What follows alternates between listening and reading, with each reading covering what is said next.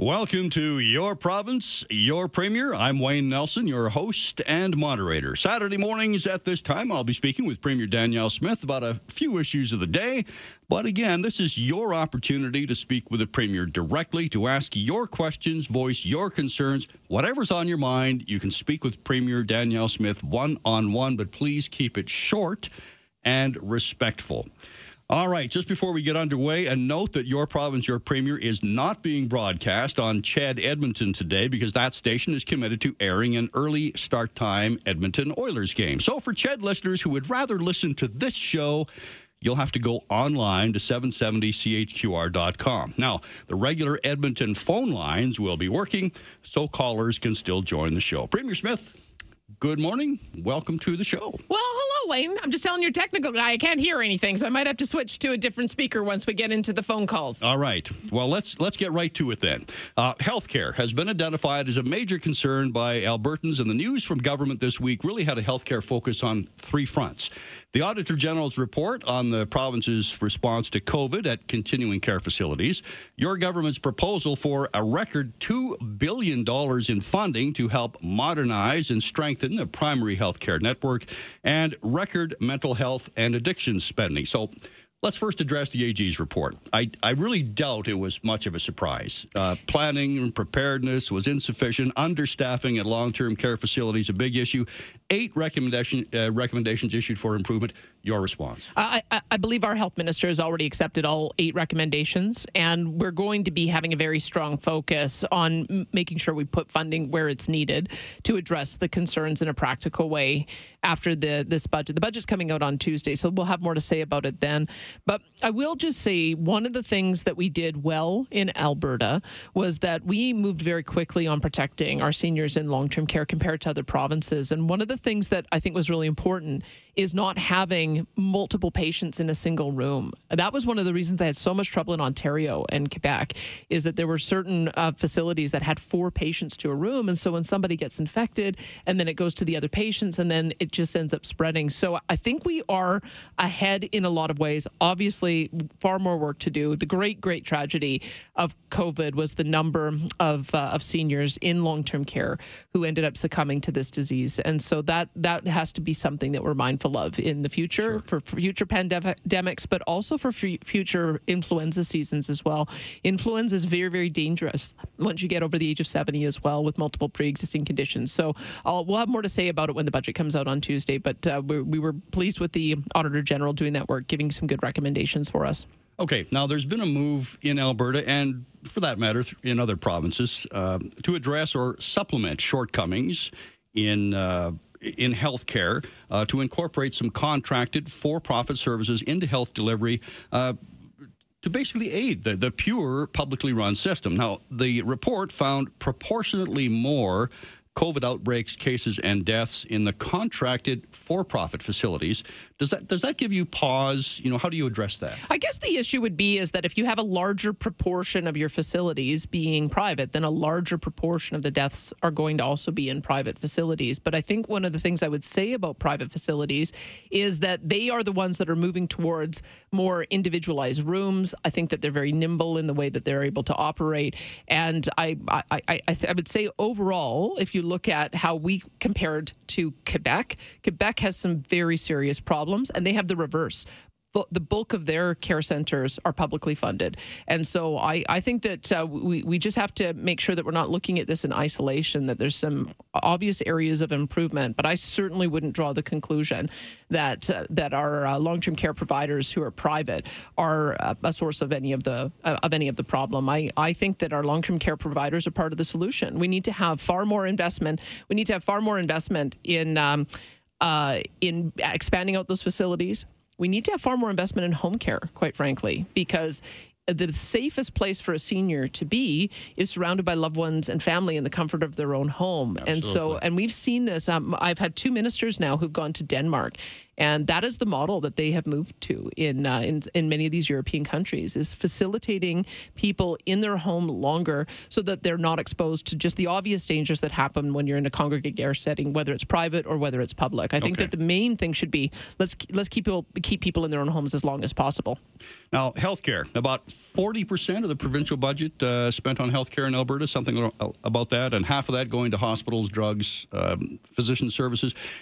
To put that into perspective, that's about $8,200 per person in Alberta. But there's also a fairly broad recognition that the system that was first introduced, and I had to look it up, it was back in Tommy Douglas, 1957, so that's 65 years ago. The system is broken. It's outdated. So to that end, there was two major funding announcements from your government this week. Let's talk about that record $2 billion to help modernize and strengthen the primary health care system. What criteria is used to define modernize? What will it include? Where's the focus? The main thing that we've discovered is that there are a lot of people who only have access to healthcare through the most expensive door, which is the emergency department. So if you have a doctor with limited hours just through the week, or you don't have a walk-in clinic in your community and something happens, you end up having to go to the emergency ward. And so part of what we need to move towards is more team-based care in primary care. I think we put an awful lot on family doctors. And there was a model in the past where family doctors would have 1,500 patients on their roster. I even remember when I was a kid, they would do house calls. But the system has changed quite a bit. Many of our doctors have hybrid services where they do some primary care, but also have hospital admittance privileges. Many are also going to specialties. And so as a result, we don't have as many doctors doing that primary practice, and so we don't have as many people able to get access that first point of care. So team-based care would involve having a doctor, a nurse practitioner, and then all of the allied health professions as well, whether it's a nutritionist, a dietitian, a physiotherapist. I think we've got a great model in Crowfoot with the primary care network there, but we've never really broadened that out. Our health minister, Jason Copping, he signed an agreement with the doctors to look at having 25% of doctors under these alternative payment models so that we can deliver more of this group care. But the main thing is everyone should have access to a general practitioner, whether it's a family doctor or a nurse practitioner. Everyone should be able to have that initial point of access when something goes wrong so that they're able to get the care that they need when they need it without having to resort to going to an emergency room. That's what we're going to try to move to. All right. And we'll get more detail in the budget coming up. More on Tuesday. On Tuesday, a record $2 billion. All right. Before I get to the mental health and addiction strategy, I want to go to the phones first because we've got a break coming up. So we're going to start with Jackie calling in from Calgary. Go ahead, Jackie. You're on with Premier Danielle Smith. Hello, Premier. How are you? Hi, Jackie. Good to hear your voice. What's on your mind? Great. Well, first of all, are you familiar with who I am calling about? Nope. So I am Jackie with Alberta Food Rescue and Distribution down in southern Alberta. And we have been sending you letters and emails. I've been calling relentlessly. So I'm hoping that someone has said our name to you. Well, tell me what's on your mind today. You got the opportunity to speak to me directly, so go ahead. I am so excited, right? Okay, so I'm the founder of Alberta Food Rescue and Distribution. We are Alberta's largest food rescue agency. I know you're familiar with what food rescue is. We are not part of the Food Bank Alberta or Canada program yet, and so we did not receive any funding before Christmas. We were very vocal and did many news articles and such stating that we had over 400 pallets sitting in a warehouse waiting to be distributed but did not have the funds. We worked very hard to get this message to your office. We have seen other agencies around us that we actually give food to receive money from Food Banks Canada or Alberta. Now, we're wondering why we did not receive any funds, why 400 pallets sat in the warehouse over Christmas. We feed over 10 to 15,000 families each and every month, and that number is rising, and we are struggling just like every other nonprofit. But we feed southern Alberta all the way up to northern Alberta. We took the most amount of potatoes from PEI. We took 11% of all the potatoes. So what we're wondering is, why are we not receiving the supports? We also give the High River Food Rescue Connects to them, we've given them over 100,000 pounds of food. So, and I do know, like I've told everybody, I know our premier understands what food rescue is. Okay, I think we got the gist of it, Jackie. So we'll let Premier Danielle Smith respond. Thanks, Jackie. There's a number of different food rescue organizations that aren't in that orbit of the food banks, and so when I do hear of these cases, I try to connect with food banks to find out why it is they haven't done that validation. There was actually a issue in my home riding in Brooks Medicine Hat. So I've made note of this. The main thing is that we have to also develop programs that can be audited. The Auditor General makes sure that we are not just shoveling money out the door and don't have a way of tracking it. And so part of what we rely on is these independent validators to say, yep, that's a great program. We have a partnership with them. We're working with them. It could be that there's just a couple of steps that need to be done for this Alberta Food Rescue in Southern Alberta. And that if we can get that worked out, then perhaps we'll be able to assist with the next round of funding. But we also have to make sure that all of the different organizations have the validation so that when the AG takes a look at this program, he can give it the stamp of approval. All right. We're going to pause for a break. More calls when we come back. More texts when we come back on Your Province, Your Premier. If you're just joining us today, you are indeed listening to Your Province, Your Premier. Now, a note that Your Province, Your Premier is not being broadcast on CHED Edmonton today because it's committed to airing an early start time Edmonton Oilers game. So for CHED listeners who would rather listen to this show, go online to 770chqr.com. You'll still be able to get through on the phone line. So let's go right to those phone lines. Debbie is calling in on a primary health care question. Good morning, Debbie. You're on with Premier Danielle Smith. Go ahead. Oh, hi. Good morning, Premier. My question is, I've heard the NDP advertising in their campaign on the radio that Danielle Smith wants you to pay for your primary health care. To go to visit your doctor. Yeah, your primary. And what's going on with that? I think you need to get in front of that kind of... No, I understand. They've been saying this for years, quite frankly. And I must say that they were the ones who were charging $40 a day for people to access publicly funded care for mental health and addiction. And we eliminated those fees. So they don't have a lot of credibility on that. When they had the opportunity to eliminate user fees, they didn't. They kept them in place. So I'll put that on the table. The other thing is, my comments are always in the context of this idea that I have for a health spending account. Because one of the things that I have noticed is that we do not fund at all any of the things that keep ourselves well. And so the context of talking about a health spending account is we already have them at the provincial level. Rachel Notley has one. All of the public service has one. And so my view is if we're going to be paying for this as taxpayers, why shouldn't all Albertans have access to a health spending account? And what do they allow you to do? If you go onto the CRA, there is probably... hundreds of different services that are not paid for right now out of a publicly funded plan. And so if you want to go to a physiotherapist or a chiropractor, a dietitian, a psychologist, a mental health expert, there's a whole range of not only services, but also getting home care, having a caregiver aid, different medical equipment.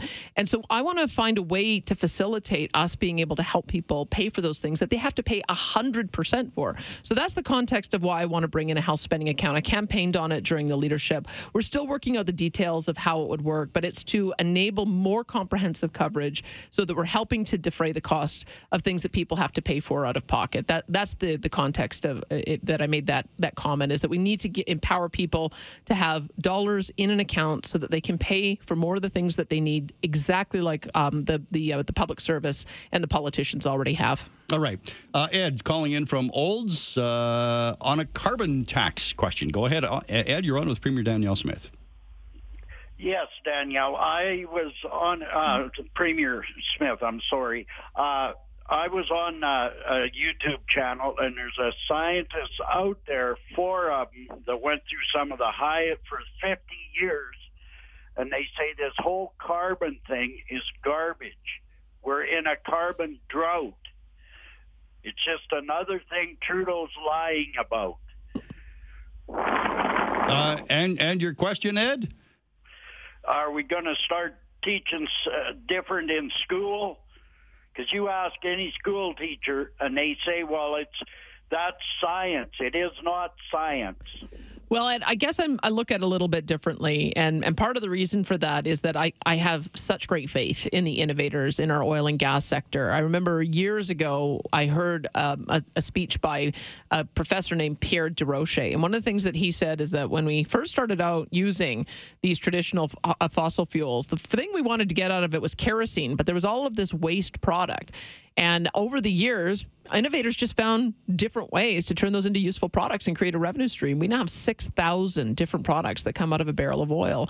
And CO2, in my view, is just a new waste product that our industry is figuring out a way to monetize. They can now capture it, and they can pump it into greenhouses. They can pump it underground for enhanced oil recovery. They can turn it into its base starting point of alcohols or plastics or fly ash to make stronger cement. And if our innovators are able to find a way to turn what is a cost into a revenue stream, I'm all for that. I think that that's really positive, and that's the direction the industry's been going for the last 5 years. All right, Max is calling in from Drayton Valley. Good morning, Max. You're on with Premier Danielle Smith. Go ahead. Good morning, Premier. Sure. Yeah, just a couple of points I've written down. I'll read off here. Make them quick. Everyday Albertans are having a hard time making ends meet right now, as you know. And in the same breath, you're planning to give oil companies a huge handout to do something they're already legally required to do. And the planned site cleanup subsidy is money lost in revenue to us, the taxpayers. And also, this plan does nothing to address actual orphan wells, which aren't even owned by any of these companies. They're just that, orphaned. So if you're doling out taxpayer money, why not give it directly to the Orphan Well Fund, not viable companies in the guise of credit? And speaking of these companies, why not incentivize them by mandating they clean an inactive or abandoned site currently on their roster prior to granting them a permit to drill a new well? I mean, clearly continuing to pamper them, which has been the tactic for decades in Alberta now, isn't working. So why don't we instead show a little bit of strength? Because, this subsidized corporate welfare company is currently posting billions in profit has to end. And I don't want to hear the answer the feds, did something similar during COVID. I mean, that program was designed to get people back to work during COVID when a barrel of oil was in negative territory. And mission accomplished there, hence the program end, and we're in a whole new environment now. So, wow, you got a lot of stuff there, man. Look, I mean, when I was in business advocacy, I started advocating on a program where the world was quite different. 2 years ago, we had a junior oil and gas sector that was decimated, couldn't get any dollars in to be able to start drilling programs again. We were looking at $20 billion in deficit that year. And so the program he's talking about really started as an idea 2 or 3 years ago. Now, the world has changed and policy has changed. So in our province, we now have a policy where there is a mandatory amount of spend that every company has to do to clean up its existing liabilities. And I'm supportive of that. They've got to pay for it out of their own pockets.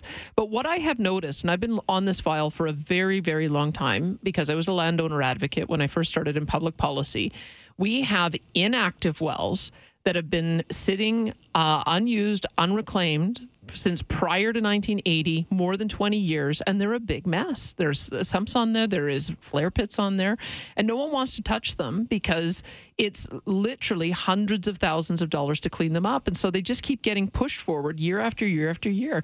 And I have to tell you, we haven't solved that. The current government hasn't solved that. The NDP didn't solve that. Previous PC governments didn't solve that. And I want to solve it. We have got to clean up the worst sites in Alberta. And if we can create a program that incentivizes companies to focus on those very worst wells, clean them up, and then give them the ability to have a royalty credit so that they can drill new wells. I think that that's a sort of a perfect opportunity for us to see if a pilot project will work. So that's the idea behind where it is that our energy minister, Pete Guthrie, is going. He's still in the process of consultation. He's still getting all of this feedback. I will say a couple more because I hear from First Nations about how when you've got a territory where you've got abandoned sites or orphan sites and they're not being cleaned up, that sterilizes a huge portion of their lands, and they want to start working on new commercial development. We've got to clean those up for them to be able to do that. Same with municipalities. I heard about Kalmar and Medicine Hat having sites within their boundaries. Kalmar years ago and Medicine Hat just recently. We need a program to incentivize cleaning those up too so that those lands can be put back into development. I mean, we've got a really big site here, West Village, that is just sitting there. It might be a $50 to $300 million cleanup job. And it just keeps getting pushed forward year after year, and it's impacting the city of Calgary's ability to be able to develop that site out. So, yeah, I think I have an obligation to try to figure out how to clean up these historic sites that, quite frankly, regulators at the time allowed those practices. Regulators allowed those sites to be transferred from one person to the next, to the next, to the next, so that the original person who polluted isn't the person who owns it today. So that's the rationale behind what it is we're trying to do. And we're talking about a very small program. We're talking about $100 million just as a pilot project to see if that's going to be able to help us address those very worst sites. And as I said, like if we have one site here in Calgary that might be a $300 million cleanup, that puts it into context about just how big a problem this is. And I'm just not prepared to see that continue push forward to another government and not addressed. The landowners are the ones ultimately who are burying the worry and the stress of wondering when, if ever, these sites will be cleaned up. And I want them to know they'll be cleaned up. Got to start somewhere. All right.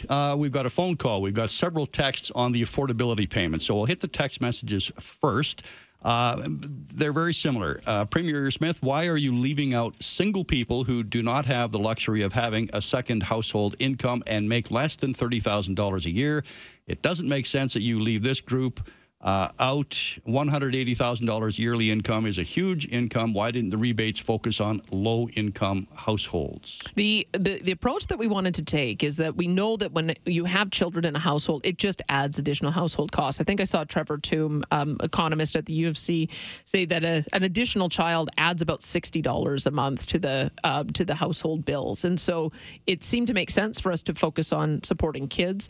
Also seniors, I have to say, when you're on a fixed income and you're seeing the elevating prices of pharmaceuticals, elevating prices of groceries, that causes a lot of stress. So we knew we had to target it to those over age 65 as well. And anyone who is on a disability program, if you don't have the ability to make market wages, whether it's because you're on AISH or Alberta Sports or Alberta Seniors Benefit, those are the ways in which we wanted to target those additional extra dollars. As for the approach that we've taken, I think that it's showing itself to be successful. We wanted to really focus on the things that drive prices up. And what drive prices up are energy prices. So it's why we took the fuel tax off. It's why we also put some stability in place and also some supports on electricity and on natural gas. And again, Trevor Toome, he's becoming my favorite economist. He also said that it's working, that we are now at a point since July where inflation has come down to zero over that period of time. For those particular and that's, industries. Overall inflation, because when you think about it, think of how important it is that we only pay $1.25 a liter for gasoline and diesel compared to $1.75 a liter in British Columbia. Every time you fill your tank, anytime a truck who's picking up products to deliver to a grocery store or a retail outlet, that goes into the cost of everything. And so it's those energy prices that we really had to stabilize in order to be able to counter what's happening at the federal level with the inflation crisis. And it's why we called on the federal government and, quite frankly, Rachel Notley to call on her federal leader to pause the increase in the carbon taxes. They're still planning on having a 300% increase in the carbon taxes. That's going to continue to fuel the price of everything. We've counteracted that with the things that we've done to benefit everybody. And, you don't always get these things perfect.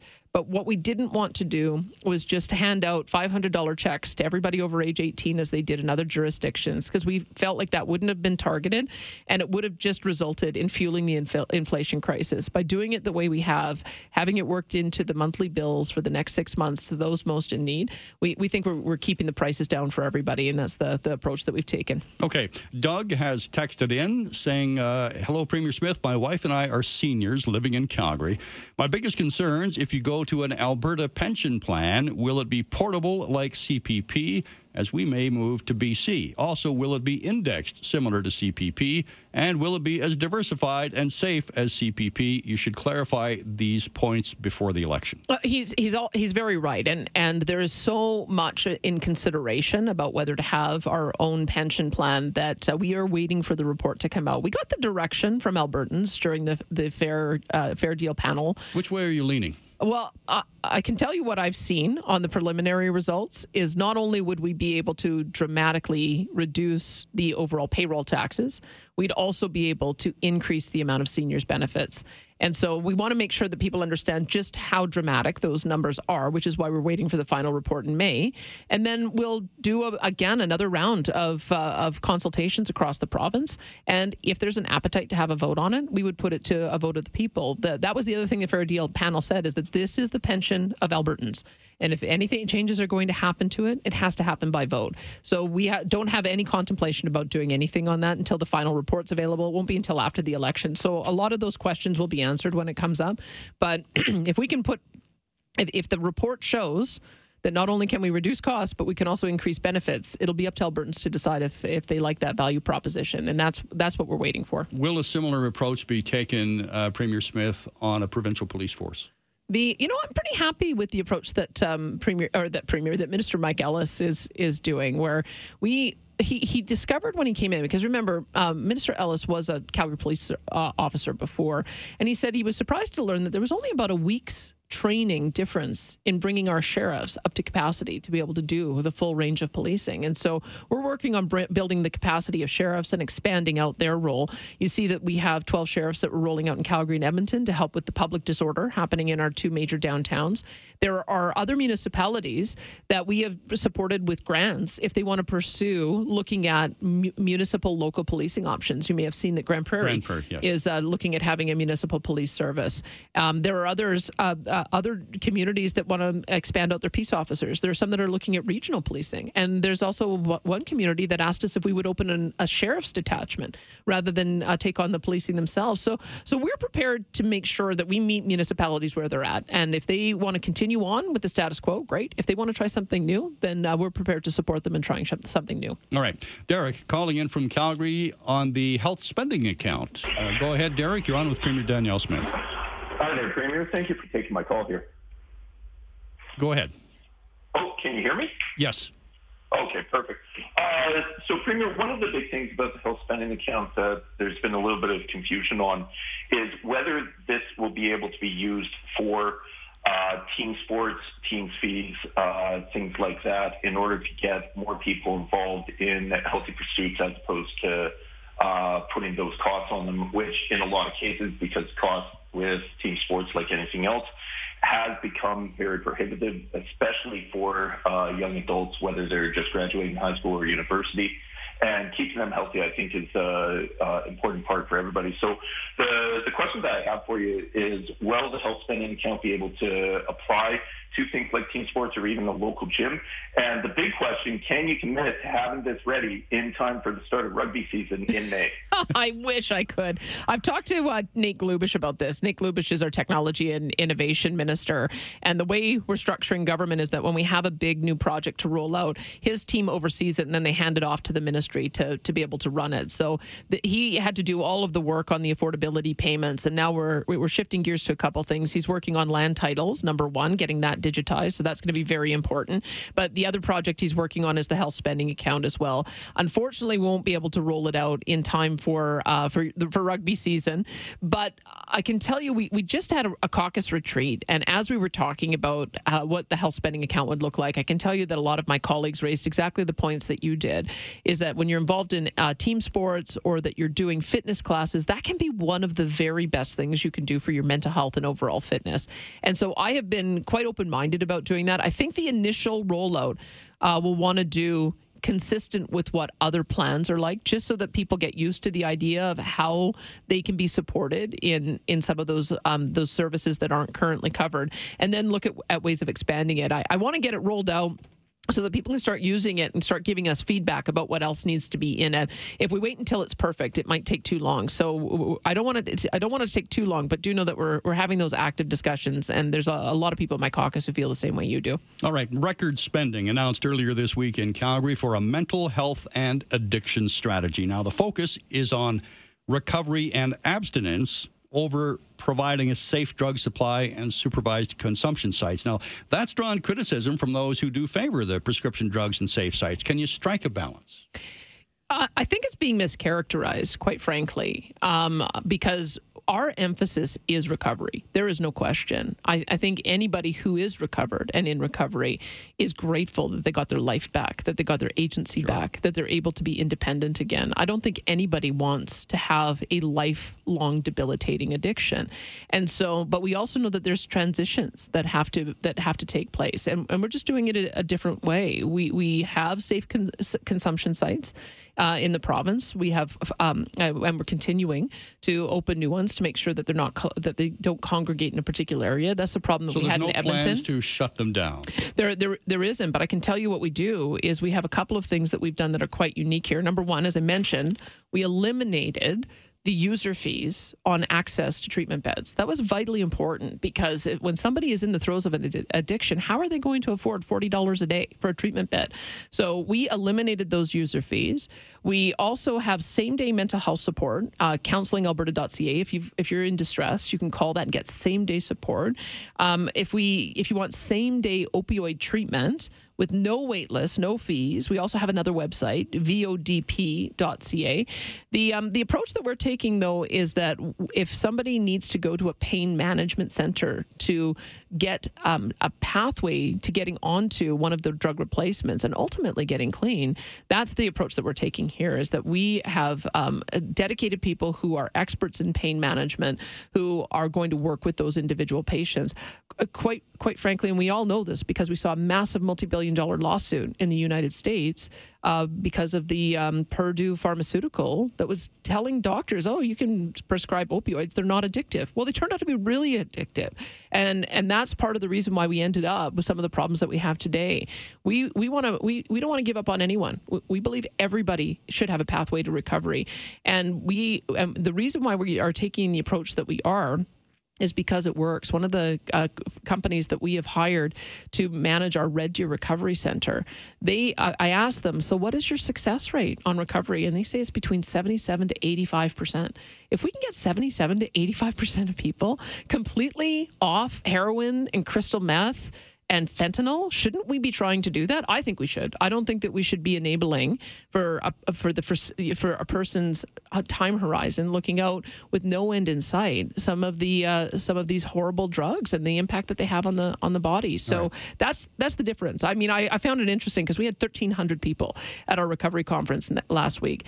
And that's where I announced that we've gone from spending $87 million a year on mental health and addiction to $275 million a year. Again, with no user fees. People are excited about the Alberta model. They want to try it elsewhere. I suspect that we will end up with twice as many people coming to the conference next year, and I think it should be the standard. Okay. Quick response, if I could. And we've addressed this on previous shows. It has been asked again on the text line several times. Why isn't CPP disability included in the affordability program? It should be. And I've talked with Matt Jones, our affordability and utilities minister, and he has told me that we are working on a way to make sure those payments get out to individuals who are not only on CPP disability, but also who claim the disability tax credit at the federal level. We do, because of our data sharing agreement, the federal government collects taxes on our behalf. We have the ability to identify those folks. It's just a matter of how do we work it into our payment system so that that group can be covered. It's about 55,000 Albertans. Okay. The spirit of the approach that we wanted to take was definitely to include those who did have some fixed income problems because of their disability and weren't able to make full market wages. So we're working on that.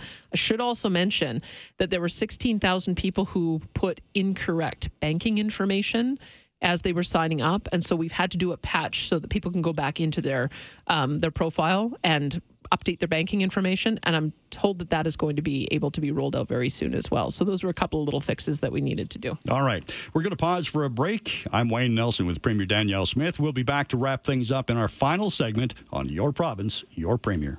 Wayne Nelson back with you on Your Province, Your Premier. Your opportunity to speak with Premier Danielle Smith one-on-one. Again, the show is not being broadcast in Edmonton today because of the early start Edmonton Oilers game. So listeners will have to go online to 770chqr.com, and we will take your calls. And right now, we've got 3 calls on the board from Edmonton. We're going to start with Sue, who is calling in from Edmonton on a senior home care question. Go ahead, Sue. You're on with Premier Danielle Smith. Thank you. Good morning, Premier, and thank you for taking my call. Thanks, Sue. I do not have a question, but rather an idea to help improve our processes and costs on how we are managing home care for folks that are in retirement living facilities. I'll use my 82-year-old mother as an example. Last year, Mom lived at home and was receiving home care twice a day. She moved about 8 months ago into a retirement home, and at that point, AHS subcontracted the home care services to a third party. The issue and concern, and while there are a number of seniors at the facility using the same services, is that AHS will not utilize the nursing staff or aid staff at the facility because for some reason the facility itself does not qualify for like long-term care, but yet AHS is now paying a third party to travel multiple times back and forth to that facility, and it just makes no sense. I believe the reason the facility itself is not meeting AHS standards is something to do with technical designs for long-term care, like I mentioned earlier. So for me, for my mother and others, and maybe selfishly, it will be more comfortable and convenient if they could utilize the staff that's at the facility and not be at a third-party schedule and be in PJs by 7:30 at night. Right. Sue, you are totally right. And that is one of the frustrations that I have heard from our retirement community providers. They're, for some reason, if I understand this correctly, they have certain home care companies that have been given franchise areas in different cities. And so it's essentially granting a monopoly over that area. And it doesn't work. It doesn't work for the patients. And it certainly doesn't work for the staff either. So I've been working with Dr. John Cowell to see if there's a way that we can take a home care approach that is a lot more flexible, that allows for those private retirement communities, like you're saying, to be able to bring the staff in, because it's actually a lot more efficient too. If you have a home care provider able to see multiple different clients while they're on site, that is exactly the model that we want to move towards.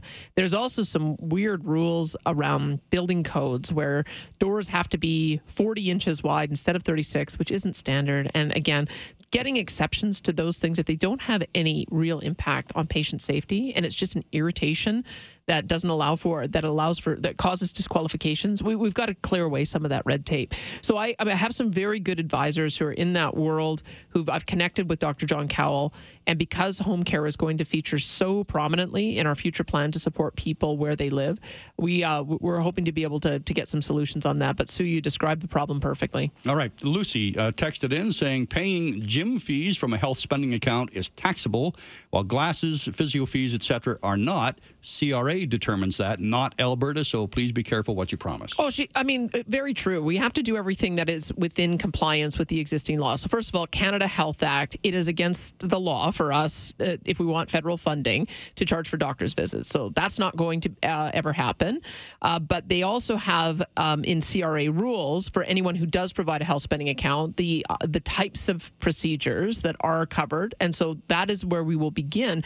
However, there are a number of different union contracts where they also have a wellness account that I've seen. And so maybe you have an option to be able to help support people on the wellness side, and we have different rules around the health spending account. I don't know. I think that we have to be flexible. I think that if these kind of supports are becoming standard in among union contracts, if they're becoming standard in the business world. Yeah, there's a lot of businesses, corporations out there that I know of that have health and wellness accounts. They found a way to do it, and so we should be making sure that every Albertan has access to those same kind of supports, because taking control over your own health and keeping yourself well and investing in prevention will assist us on the other end in making sure that conditions don't deteriorate, and it will ultimately help us to manage our healthcare costs. So I look at those as being both sides, and whatever we can do to help facilitate people taking care of themselves, we want to do. We'll start with the things that we know we can do, because there's some very clear rules around with CRA, but I'm very open-minded about trying to support people in their other wellness. All right. Joanne from Calgary has been hanging on for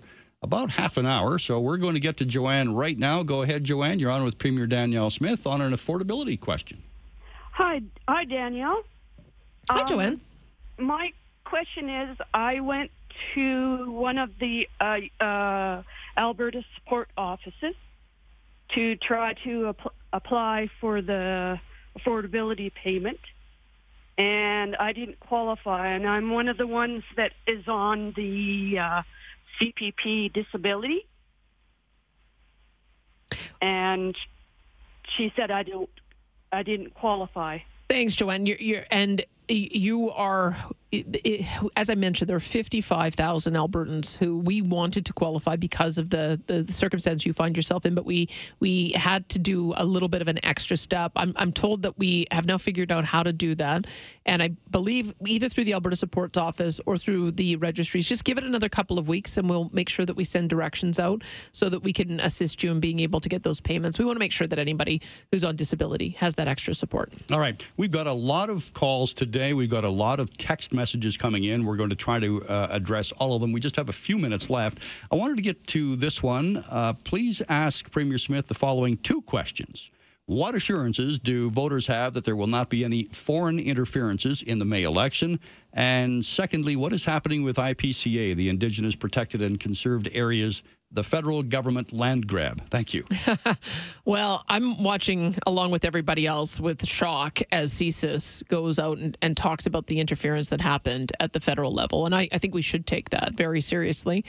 I have not been briefed on any interference that has happened in our Alberta elections. And so if there is any of that information, I would hope that we would get that out to the public so that they would be on guard. But we should be very concerned that if CSIS has taken the extraordinary step of going to the public to let people know that there has been interference. Sure. The second thing on the Indigenous protected lands areas, I mean, I am all for working with our treaty partners and identifying areas that should be set aside for protection. But I also want to work with them in finding the economic corridor so that we can develop the GO zones as well. Those have to be done together. You don't want to be in a situation where you've established protected areas and then afterwards you say, oh, gee, that would be a really great place for an economic corridor. So right. Those two things have to happen at the same time. And so there is no question that we want to be able to keep landscapes intact in order to be able to support, especially in northern Alberta, caribou habitat. And I think we've got 17 herds that we are working on recovery plans to make sure that they stay healthy. I think we've got 2 of them done, so we've got a little bit more work to do there. But this is something that needs to be led by Alberta in conjunction with our Indigenous partners, because we're the ones who know the landscapes here and we're the ones that have the expertise. I don't think that this is something that should be led by Ottawa. All right. I wanted to wrap up the show with some positive news today, some exciting investment news earlier this week, a report showing investment in Alberta's tech and innovation sector broke records for a 4th straight year. The rest of the country recorded a decline. So that means jobs for Alberta. What role does government have, your government, if any, in helping ensure that momentum continues? We have a big role to play in that, and it's part of the reason why I wanted to make sure that we had a specific ministry, technology and innovation, so that the broader community knew how important we feel it is that we expand out the investment in that area. We also have an entity called the Alberta Enterprise Corp and also Alberta Innovates, who've been partnering with a number of different startup organizations and companies, Platform Calgary and Calgary, Startup TNT in both of our major cities. And that really creates an ecosystem to start developing out all of these wonderful startup ideas, give them some seed money, and then help them grow. So that's been incredibly successful. And there's more to do. Nate Glubish, during my leadership, he suggested that we have a digital media production tax credit because we have an enormous amount of startup and initial investment in that gaming world. And we can develop an expertise in that. We've got experts in artificial intelligence and robotics, and so I really feel like we're finally catching our stride. Prior to the UCP getting elected, we were lucky to get $34 million in this kind of investment. I think that was the high watermark before. Yep. $729 million is extraordinary. The fact that I think it's up 20% when the rest of the country is down. We're finally punching at the weight that we should as a business from a business attraction point of view. And everybody has been saying how important it is for us to diversify our economy. And this is, I think, a very tangible sign that we are being able to build out in a whole broad range of additional new fields, along with the film industry that is building out here. We've got an agri-food processing tax credit that was just announced a couple of weeks ago. So I feel like this is another piece of us being able to diversify the economy, and I'm so pleased it's working. And I guess, too, it shows the old adage that it takes money to make money. It does. You have to be able to show that support. And having government come in as a partner, these kind of matching programs are really good because it allows for you to have the private sector assessment of an individual operation or a business idea. And then if the private sector says, yeah, we should be funding this, it allows us to be able to provide a little bit of additional gas to help to boost the opportunities for those individual companies. And we also have a bunch of unicorns too. I mean, I think I read a story last year that we had 4 so-called unicorns, the one that go in value to $1 billion. And I believe we keep on seeing more of those develop. I don't even know if I have an accurate number because we continue to see that kind of growth. So people should be pretty excited about that because it also helps to fill out our downtown businesses, our downtown business core. There's a couple of really groovy buildings, the Ampersand and the Edison, that have been renovated inside to be able to meet the requirements of the modern tech workers. Right. And I think we'll probably end up seeing more of that. All right. Big news. The budget coming up on Tuesday, and we'll see lots of that. Premier Smith, it has been a pleasure once again. And we'll have lots to talk about next week. I think you're going to be pretty excited about Travis Taves. I hope you're able to get him on the show at some point next week because he's got a lot of good news to share. All right. I'm Wayne Nelson. You have been listening to Your Province, Your Premier.